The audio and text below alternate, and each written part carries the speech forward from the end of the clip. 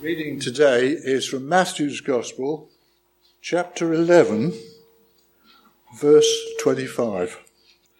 At that time, Jesus said, I praise you, Father, Lord of heaven and earth, because you have hidden these things from the wise and learned and revealed them to little children. Yes, Father, for this is what you were pleased to do. All things have been committed to me by my Father. No one knows the Son except the Father, and no one knows the Father except the Son and those to whom the Son chooses to reveal him. Come to me, all you who are weary and burdened, and I will give you rest. Take my yoke upon you and learn from me. For I am gentle and humble in heart, and you will find rest for your souls. For my yoke is easy, and my burden is light, and my voice is fading away. Sorry. This is the word of the Lord.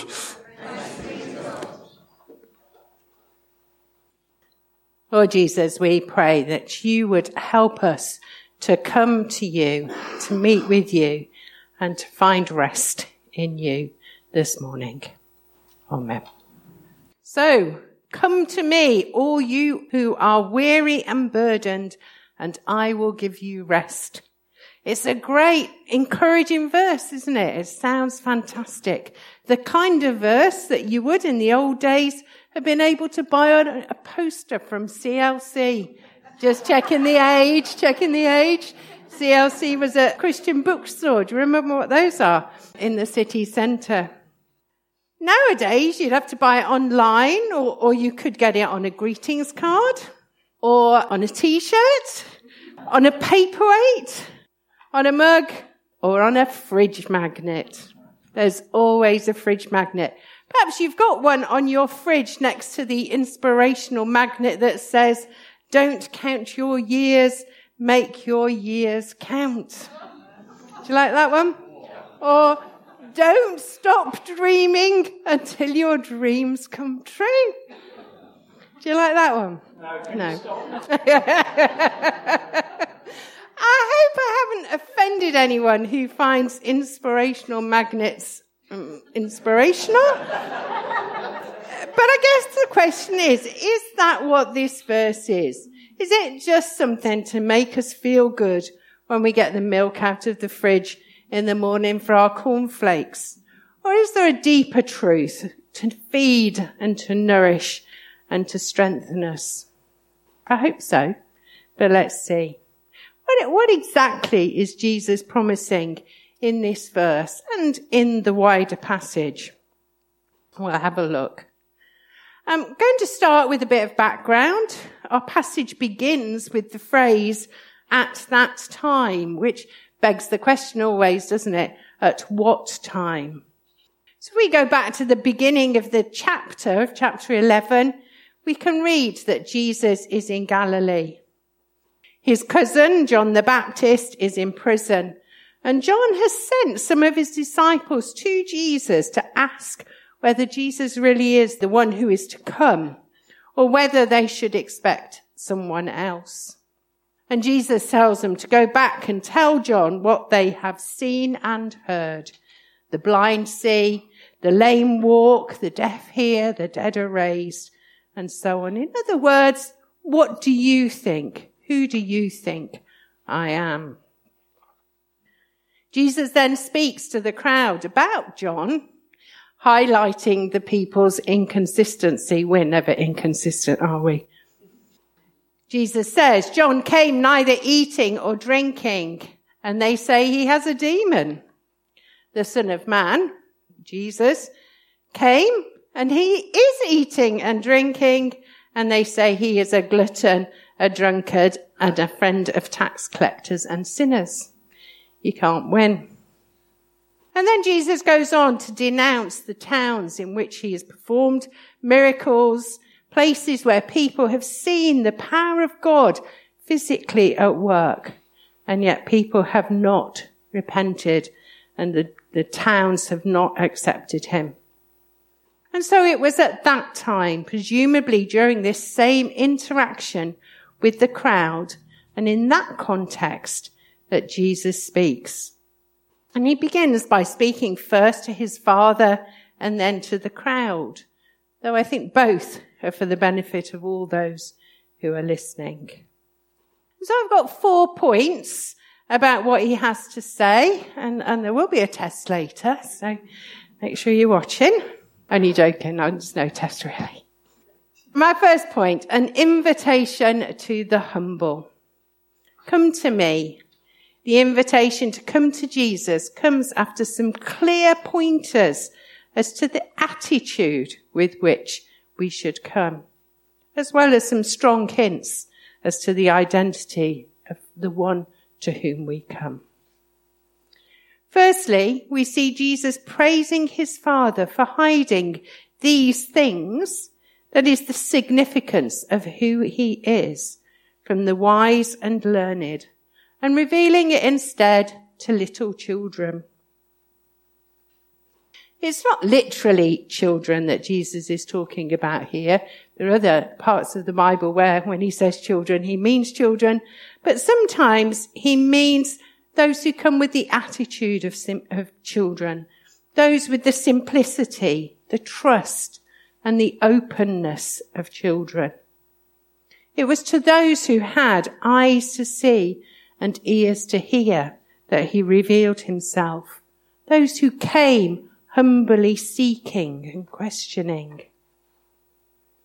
As Jesus had already pointed out, many of the people of the towns of Galilee who had witnessed his miracles firsthand seemed to have completely missed the point.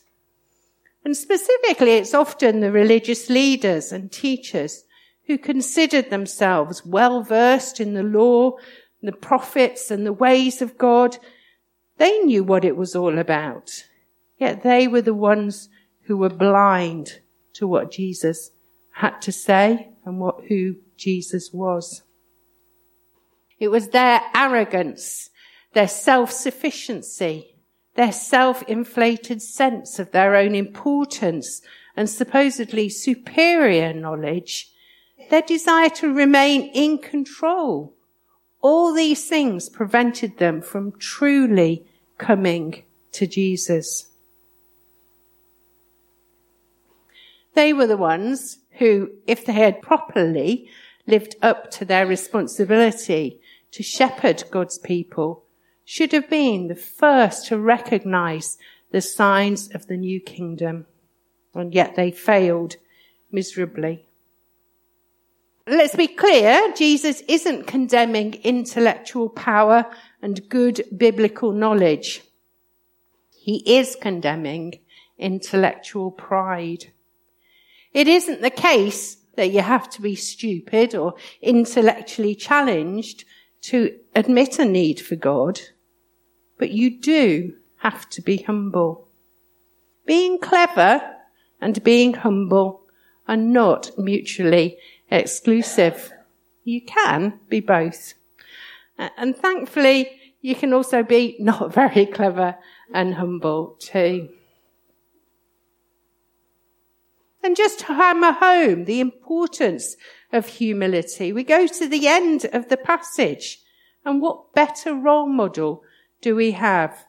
For Jesus himself says in verse 29, "For I am gentle and humble in heart." And at the risk of sounding flippant or disrespectful, if it's good enough for Jesus. And so who are we coming to? In verse 27, we see one of the most explicit statements of Jesus' relationship with his Father that's to be found in the Gospels of Matthew, Mark, and Luke, the Gospels that we know as the Synoptic Gospels. We read, "All things have been committed to me by my Father. No one knows the Son except the Father, and no one knows the Father except the Son, and those to whom the Son chooses to reveal him." Jesus the Son is one with the Father and will reveal him to those who come humbly seeking. And the only route to the Father, to God himself, is through the Son. And so, in other words, the children see what the wise and learned cannot, that Jesus, the Son, is sent by the Father and reveals the Father, and the humble are invited to come and see. And so my second point, an invitation to the weary and burdened. Maybe some of you need that invitation this morning. Come to me, all you who are weary and burdened. I've been preparing this for probably just over a week or so, and I've just got out of the habit of saying heavy laden. Who remembers heavy laden? They've obviously decided that burdened is a better translation of the original. It would seem from what Matthew writes later that much of the burden that was being carried came from these religious leaders. The list of rules and regulations, the do's and the don'ts, the musts and the mustn'ts, weighed heavily on the people who were trying to follow the religion, to stick to what they were being taught, and to follow God as best they could. In chapter 3, speaking of the teachers of the law and the Pharisees, Matthew writes, they tie up heavy, cumbersome loads and put them on people's shoulders, but they themselves are not willing to lift a finger to move them. And again, and woe to you, teachers of the law and Pharisees, you hypocrites, you shut the door of the kingdom of heaven in people's faces. You yourselves do not enter, nor will you let those enter who are trying to. And believe me, Jesus' accusation of those leaders goes on for several verses in that chapter. The people probably also felt the burden of being under Roman occupation. That might have come to mind as they hoped that God would send someone to make them a free nation again, part of their expectation. Those aren't our burdens necessarily. I don't know what burdens you. Thankfully, we live in the New Testament times with at least some understanding of grace and forgiveness and freedom that Jesus brings. But maybe we are still burdened by the guilt of what we should or shouldn't have done. Or maybe by the guilt of what we should or shouldn't be doing. Maybe we're burdened by a sense of failure and not quite making the mark. Maybe we're burdened by a sense of fear of being rejected by Jesus. Or maybe we're burdened by the weight of expectation of the world that we live in. We must do this, be this, go here, visit there, own this, achieve this, earn at least this. A fulfilled life looks like. You fill the gaps. It's a good job, isn't it, that Jesus really meant it when he said, "Come to me, you weary, burdened people." What weighs you down? What burden is Jesus inviting you to take to him this morning?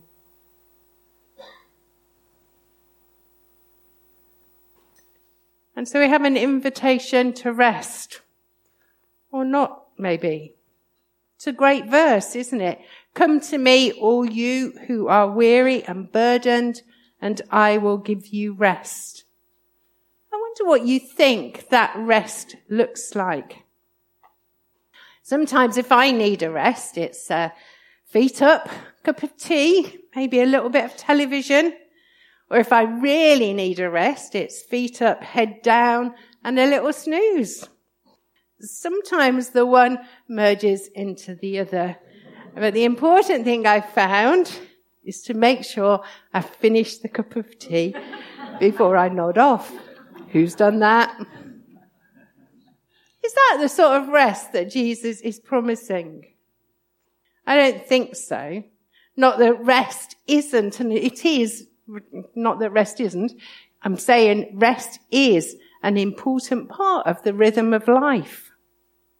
But I don't think it's inactivity or idleness that Jesus is promising here. I think there's a hint of the Sabbath rest that is to come. The rest that is spoken of in Hebrews chapter 4. The rest that is an eternity spent with God, where all the burdens will be lifted, where there will be no weariness. But I don't think we'll be lying on the sofa drinking tea there either. Well, not all of the time. Hopefully some of it. But it's not just about the rest of eternity. Neither is it a complete rest from all the obligations. Look back at the Sermon on the Mount in earlier chapters in Matthew in 5 and 6 to see what Jesus says about how we should be living our lives.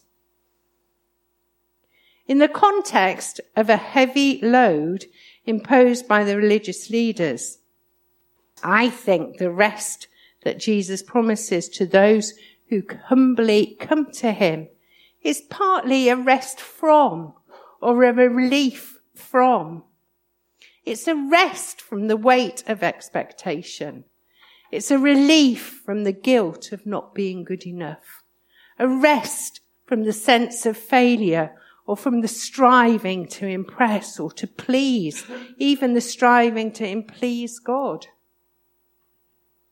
On the positive side, the rest that Jesus promises is the peace and hope and presence of himself who is with us always.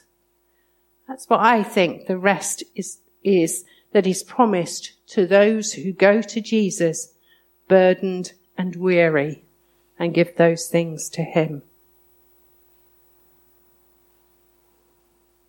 I say this partly because we read after, come to me who are weary and burdened and I will give you rest. He goes on then to speak about a lighter load. So it's not that everything is taken away, because we have this invitation to a lighter load. And it would be a lie to say that the Christian life is a doddle and that God has no expectations of us.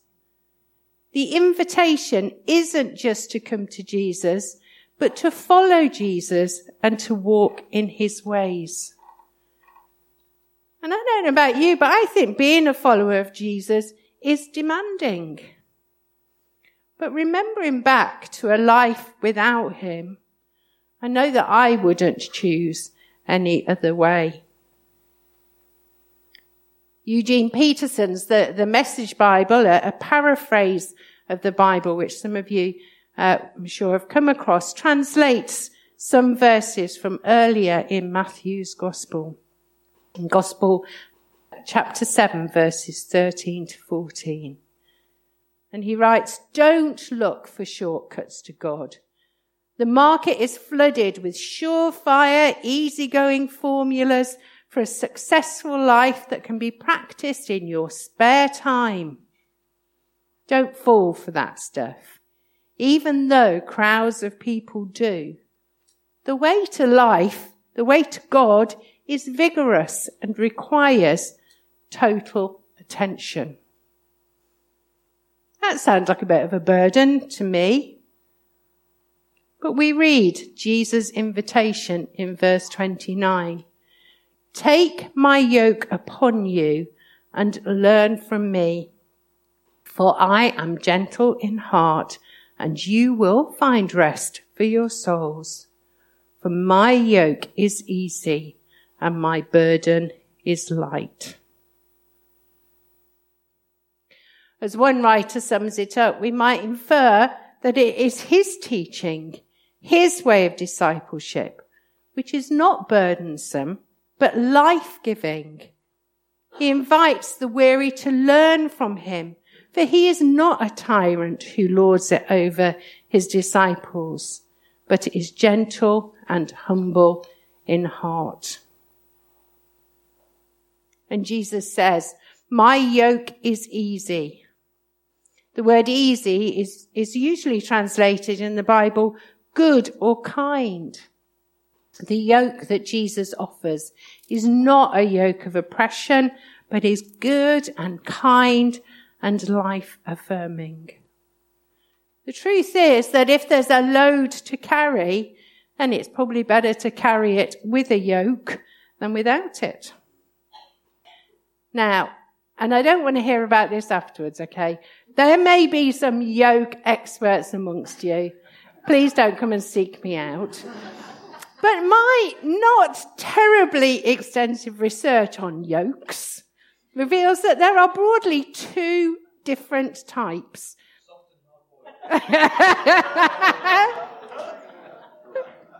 Thank you. No, that's great. That's great. Yeah, soft and hard-boiled if you didn't hear it over that side. No, there are two types of yokes. I've just got to find it now. And I think they both reflect something of what Jesus is promising.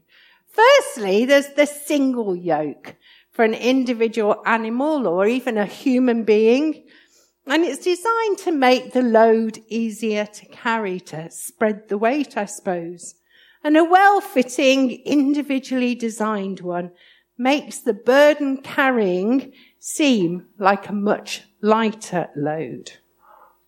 But then there's the double yoke, which is used to join two oxen together to help them to work together to share the load.